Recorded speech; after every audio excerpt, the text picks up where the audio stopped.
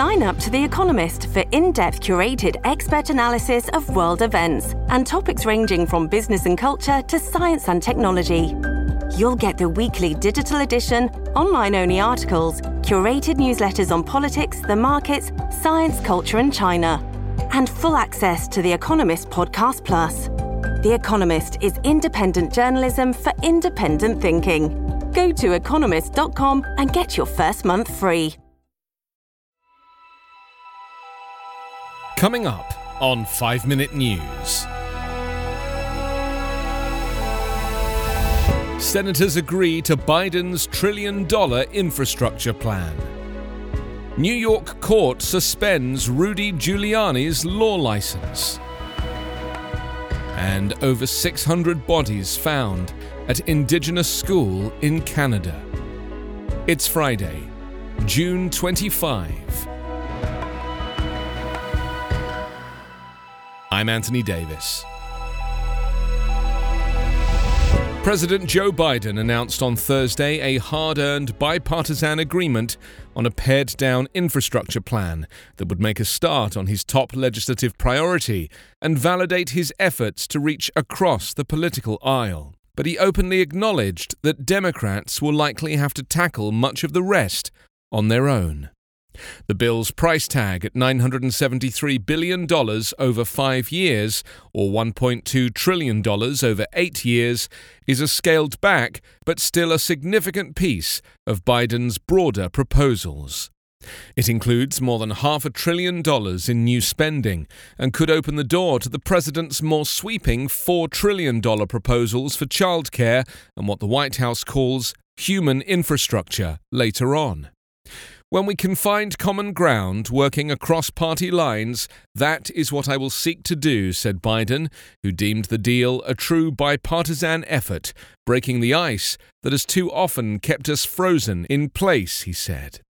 The president stressed that neither side got everything they wanted in this deal. That's what means to compromise, and said that other White House priorities would be taken on separately in a congressional budget process known as reconciliation, which allows for majority passage without the need for Republican votes.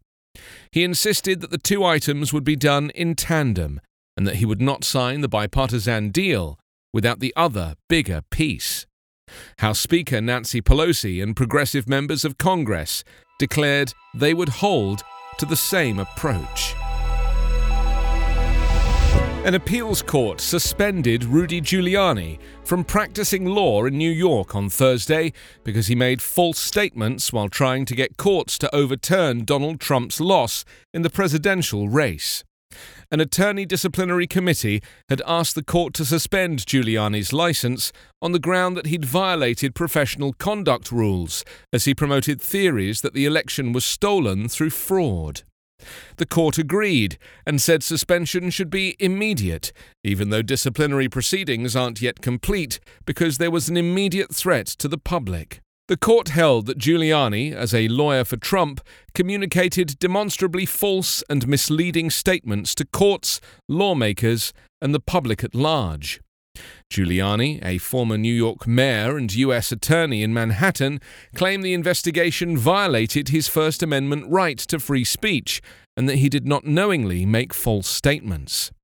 The court rejected those arguments, noting that in Pennsylvania, Giuliani failed to provide a scintilla of evidence for any of the varying and wildly inconsistent numbers of dead people he factually represented voted in Philadelphia during the 2020 presidential election. False statements intended to foment a loss of confidence in our elections and resulting loss of confidence in government generally damage the proper functioning of a free society, the court wrote.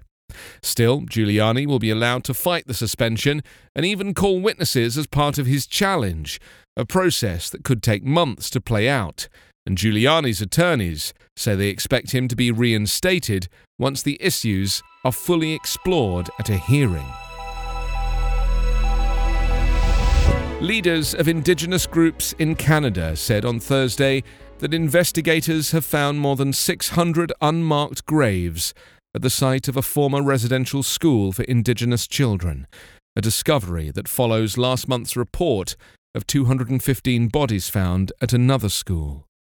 The bodies were discovered at the Maryville Indian Residential School, which operated from 1899 to 1997, where the Cowessess First Nation is now located, about 85 miles east of Regina, the capital of Saskatchewan. A search with ground-penetrating radar resulted in 751 hits, indicating at least 600 bodies were buried in the area, said Chief Cadmus Delorme of the Cowessess. The radar operators have said their results could have a margin of error of 10%. He said the search continues and the radar hits will be assessed by a technical team and the numbers will be verified in the coming weeks. He said the graves were marked at one time, but the Roman Catholic Church that operated the school had removed the markers.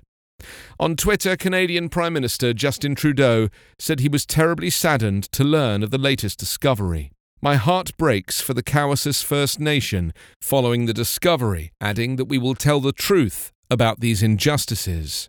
From the 19th century until the 1970s, more than 150,000 Indigenous children were forced to attend state-funded Christian schools, the majority of them run by Roman Catholic missionary congregations, in a campaign to assimilate them into Canadian society. The Canadian government has admitted that physical and sexual abuse was rampant in the schools, with students beaten for speaking their native languages. You can subscribe to 5 Minute News on YouTube with your preferred podcast app. Ask your smart speaker or enable 5 Minute News as your Amazon Alexa flash briefing skill. Subscribe, rate and review online at 5minute.news. 5 Minute News is an evergreen podcast covering politics, inequality, health and climate, delivering independent, unbiased and essential world news. Daily.